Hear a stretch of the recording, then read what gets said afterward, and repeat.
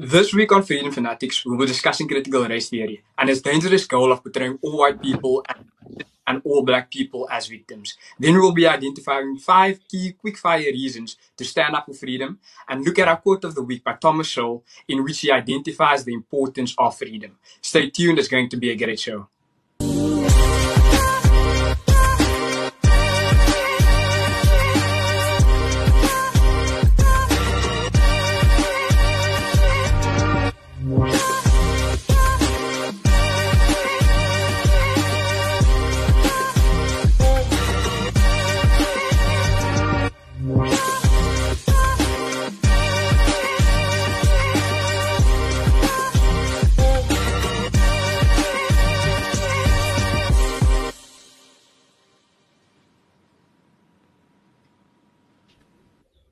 Welcome to Freedom Fanatics, a production of the Freedom Advocacy Network. This show is every Tuesday at 6 p.m. on YouTube and Facebook and IGTV. Each week we discuss the latest fan content with authors and creators right here. My name is Solon Boyson and today I'm joined by Alex and Tariq. It's good having you guys on the show today. And so here at FAN, we are all about promoting freedom and checkmating bad ideas that threaten your freedom. First up, we'll be looking at FAN's weekly explainer video, which does exactly that. And it's titled Critical Race Theory, the New Apartheid Thinking. Let's have a watch. You are an individual, not just a race or a skin color. The apartheid government did not believe this to be true. Sadly, the South African government of today also thinks you are just a race or a skin color. Race was what defined you in apartheid South Africa, not your beliefs, faith, values, ideas, or ambitions. Just race. If you had the right skin color, you had opportunities to get a good education, get a good job, and build a comfortable life. Not so much if you had the wrong skin color. In South Africa today, most people are not obsessed with race. However, the sad truth is that, like the proponents of apartheid, many of today's politicians are obsessed with the color of your skin rather than the quality of your life. This sort of racism has increasingly become even more aggressive across the world due to something called critical race theory, CRT. CRT teaches us that your skin color is the most important part of your identity, that all white people are oppressors, and that all black people are victims. In South Africa, more and more laws, regulations, policies, and decisions are showing how many powerful politicians support these untrue and dangerous core beliefs of CRT. Examples of laws and policies becoming increasingly based on CRT are BEE, government decisions to only help some businesses during the COVID-19 crisis based on race, sporting coaches, and people chosen to be our judges. These racist CRT policies hold that all white people are villains and that all black people are victims who can't succeed through their own efforts and skills. This is racist and must stop. CRT, the belief that your skin color makes you either bad or weak, must not be allowed to divide South Africans who want to build a non-racial free country. It's time to say no to this new apartheid thinking. Yeah, so we just watched our explainer video. And to our viewers, first, I think it is important to say that you are an individual and you are not a color, and you're not the color of your skin, and it's not the determining factor of your life. Your values, your ambitions, and the ideals that you have will have a great effect on the outcomes that you experience throughout your life. And I think critical race theory seeks to minimize exactly that, the human experience. And for you, it makes you an either black or white or an oppressor or a victim.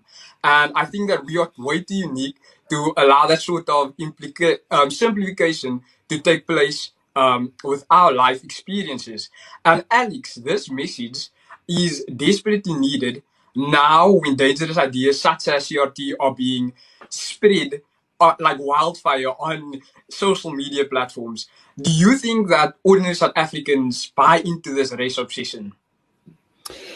I don't think so. I mean, certainly stats that we've seen from the Institute of Race Relations, they've been running surveys for years, certainly throughout the democratic era in South Africa. And the latest stats from 2020, 2021 indicate that the majority of South Africans think race relations have improved. They agree with the statement that race and race baiting is used as a tool by politicians and powerful elites to excuse their own mistakes and misdemeanors. So, I mean, critical race theory, I mean, in the South African sense, is probably best understood through policy, through things such as BEE, and sports quotas, and all those allusions that the video makes. And just the thing that strikes me about critical race theory and looking through the world with race as the determining factor is alarmingly illiberal and very, at its core, anti-humanist, and it's quite frightening, actually. Yeah, and I mean, like, critical race theory is much of a this is usually thought of as abstract theory when, like you mentioned, it actually has real life consequences, and it creates real life policies and laws such as BE, and like I explained in the video mentions, sports quotas, something as simple as that. And Tori, do you have any thoughts on why race theory, critical race theory is actually this dangerous? I think that critical race theory is dangerous because, as you touched on with your own comment, it does have real life consequences which affects our lives. When people go out into the world and they start accusing other people of being inherently racist, and when they portray other people as being victims, what you're doing is advocating for those people to diminish their individual agency. You're saying to people such as myself, you don't have to work hard, you don't have to be optimistic about your future because you're never going to get ahead because you're a colored person. That is inherently racist. The message that needs to be communicated to people is that even though there are limited opportunities, if you do work hard enough, you can succeed because everyone is endowed with individual agency. Yeah, that's absolutely true, Tariq. And people like myself and you, for example, who don't necessarily subscribe to that line of thinking that we are victims and we are oppressed. We are usually called, and we are called like sellouts or deputy whites or the old usual "you are house Negro." These are actual terms that are actually told to people who do not subscribe to this line of thinking, and this actual fear of being rejected in public spaces or even being cancelled, as they say these days. But in the meanwhile, our freedom to express our viewpoints is actually under attack. Tori, do you think that we can afford to remain silent and sidelined on this issue of actual critical race theory? Definitely not. I think that we cannot afford to be silent on this, because by being silent, we are allowing this totalitarian culture to flourish. And the logical conclusion of it is that everyone will be scared to think freely. This means that we would be a liberal democracy on paper, but a communist state in practice, where everyone would be forced to think the same and to not question anything. I know in my personal experience, I've been accused of being a colored puppet, a face for right-wing extremism, but I always laugh those comments off and I always sought to counter it so that the audience watching the debacle could see that there is an alternative way to actually think about current affairs issues. And this is why I would really like to encourage the audience to swallow a spoon of cement and to harden up. These people are going to attack you for being a classical liberal, but you just have to stand up for what you believe in. I know on many occasions, what usually happened was that I would stand up and then challenge the left-wing dogma, and then someone would either reach out to me on social media, or they would reach out to me after the debate, and then they would say, "Thank you so much for actually airing that view. I actually agree with what you were saying, but I was too scared to articulate it." I think that when people see another person speaking up, it makes them feel more confident about eventually speaking up as well. And that's how you build a movement, by confronting the bullies head on with all these silly arguments. Yeah, Yeah, you're absolutely. Sheldon, I think Tarek makes an extremely valid point. And the thing is, I mean, I know especially when I was at university, I was very shy to stick my head up. And the thing is, those who shout the loudest make the most noise. And it's very intimidating to confront these things. And there's a lot of slogans and things that sound well-meaning, and I think that's that is the trick about critical race theory, is it masquerades as a social justice, as a racial justice project, but it does that by advocating for more racialism. I mean, if when UCT was burning down a few months ago, the firefighters didn't go with flamethrowers to put out the fires. So I think that we've just got to keep reminding people that non-racialism is a very important aspect of society, and hopefully that's the idea of the explainer videos, is to give people the tools to hopefully just make very simple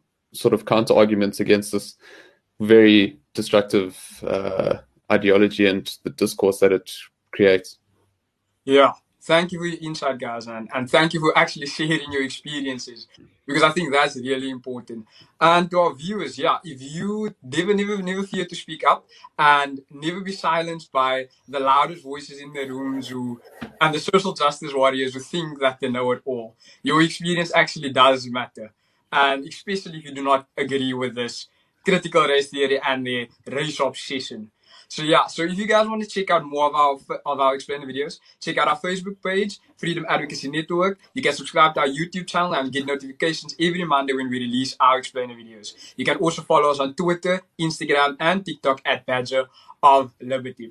So right now we'll be looking at our article of the week, which was actually written by Tariq Khan right here, and we're having in the house, and it is titled 5 Quickfire Reasons to Stand Up for Freedom.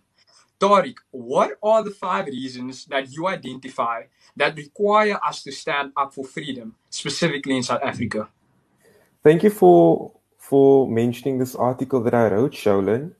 I'd say that freedom means having access to knowledge, people, and ways of thinking that empower you to face life's challenges. What this means is that freedom just makes certain resources accessible, which allows you to solve certain problems. Just imagine if we were actually living in a communist state that limited the flow of information, then it would be really difficult for us to get in touch with the resources that we need to solve our problems. And this is a problem that you see in many communist states like North Korea and China, for instance, where people do not even have free access to the internet. As you know, in this modern century that we're living in, we really use the internet to disseminate information. We have the freedom to use it. And this is something that's actually limited in those communist countries. And then freedom also means using your skills to solve other people's problems and to earn an income. This means that in a free society, there are opportunities for people upskill themselves. And this gives us the opportunity to take responsibility for our own circumstances. The other point I mentioned was that freedom means using your own money and resources to buy what you need to live a good life. So, as you know, according to communist theory, the government needs to portion out resources to people. And it might sound good in theory, according to those communists, but in reality, it's actually terrible. In countries like North Korea, the government actually rations out food to people, and these portions are so small that you can barely survive on it. So many people in North Korea have died because of the government's rationing program. And I think one of the benefits of living in a free society is that you can actually take personal responsibility over your own life and you can buy what you want. The government doesn't give it to you in a limited quantity. And then the other point was that freedom means raising your children according to your values and peaceful beliefs. And I think that this point is pretty much self-explanatory. Freedom allows you to have that level of privacy in the home where you can raise your kids according to your peaceful values, and where you can live in harmony with your neighbors, for instance. And then the fifth point was that freedom means living peacefully according to your own beliefs and allowing others to do the same. In a society where there's freedom, there's tolerance, and this allows us to all live with each other in a harmonious way. And those are the 5 reasons why it's important to defend freedom. 5 quick Yeah. fire ways, reasons to defend it. Thanks for that. So I'd actually like to ask a quick question to actually the both of you guys. Alex, what do you Sure. think is the primary entity that threatens our freedom in South Africa? Sure. Well, yeah, I mean, we've discussed one way through a critical race theory, and that obviously, I mean, that originates in academia in the 1960s in, if I believe, the US. But racialized thinking, I mean, yeah, we've mentioned, race baiters, race hustlers, in the public discourse, and we know very well who they are primarily. But yeah, I think I think Tariq raises a good point about ideology, and it's around socialism and communism, and I think the two things that stand out, and I think it's worth bearing in mind that the ANC's main guiding document, the National Democratic Revolution, which we covered a couple of episodes back, is a socialist utopian ideal, and it seeks to undermine all those kind of things. It's exactly the same kind of stuff that the Black Lives Matter organization espouses. Destruction of the nuclear family. Race being the central tenet of your identity. And we only have to look to history to know how these kind of bad ideas affect a society. And Tariq raised the idea of famine in North Korea. I mean, I'm not familiar with that example, but there is an example of in Ukraine, almost 4 million people died as a result of famine in the 1920s. These are the kind of things that ideology through policy and state power, this is how it happens. And with South Africa, it comes down to state policies. We've discussed BEE in the explainer video. That's things like expropriation without compensation, just giving more state power, and that's the most dangerous one in my opinion. Yeah. And you, Tariq, what do you identify as the most dangerous entity that threatens our freedom here in South Africa? I'd say the most dangerous entity that threatens our freedom in South Africa is the government, because the government has a monopoly on violence, supposedly. It has the police, it has the military, and it also legislates policies that could actually limit our freedom. I think over the years, there's been so many examples to illustrate how government is actually a threat to people's freedom. During the apartheid years, we had these crazy, loony nationalists who were trying to control everybody. Today, we have a reckless ANC government that in some parts of the country is using the army to militarize communities. I think it was quite recently where the president called the military to start patrolling streets in Gauteng, or they said they were going to do it. I'm not too sure, but the point that I'm trying to get at is that it's usually the government that's the threat to people's freedom. Yeah. Thanks for that, guys. And remember, to our viewers, you can find all our written content on our website, freedomadvocacy.net, where you'll be able to read more about this interesting topics and become more informed. Yeah. And next up is our quote of the week, which is a quote by Thomas Sowell, an American economist and senior fellow at the Stanford University's Hoover Institution. And in it says, freedom has cost too much blood and agony to be relinquished at the cheap price of rhetoric. And you know what? And that is right. That is exactly what the critical race theory is, as cheap. And CRT specifically is not worth the blood and agony that freedom costs in this country. And we still have a long way to walk to advance that freedom. And as Tariq said, to actually become a real liberal democracy, not only on paper. So guys, thank you for being here on the show today. And that is it for this episode of Freedom Fanatics. Don't forget to catch us every Tuesday at 6 p.m. on YouTube, IGTV, and Facebook. And to join, sign up at freedomadvocacy.net. And never forget, your freedom is worth fighting for.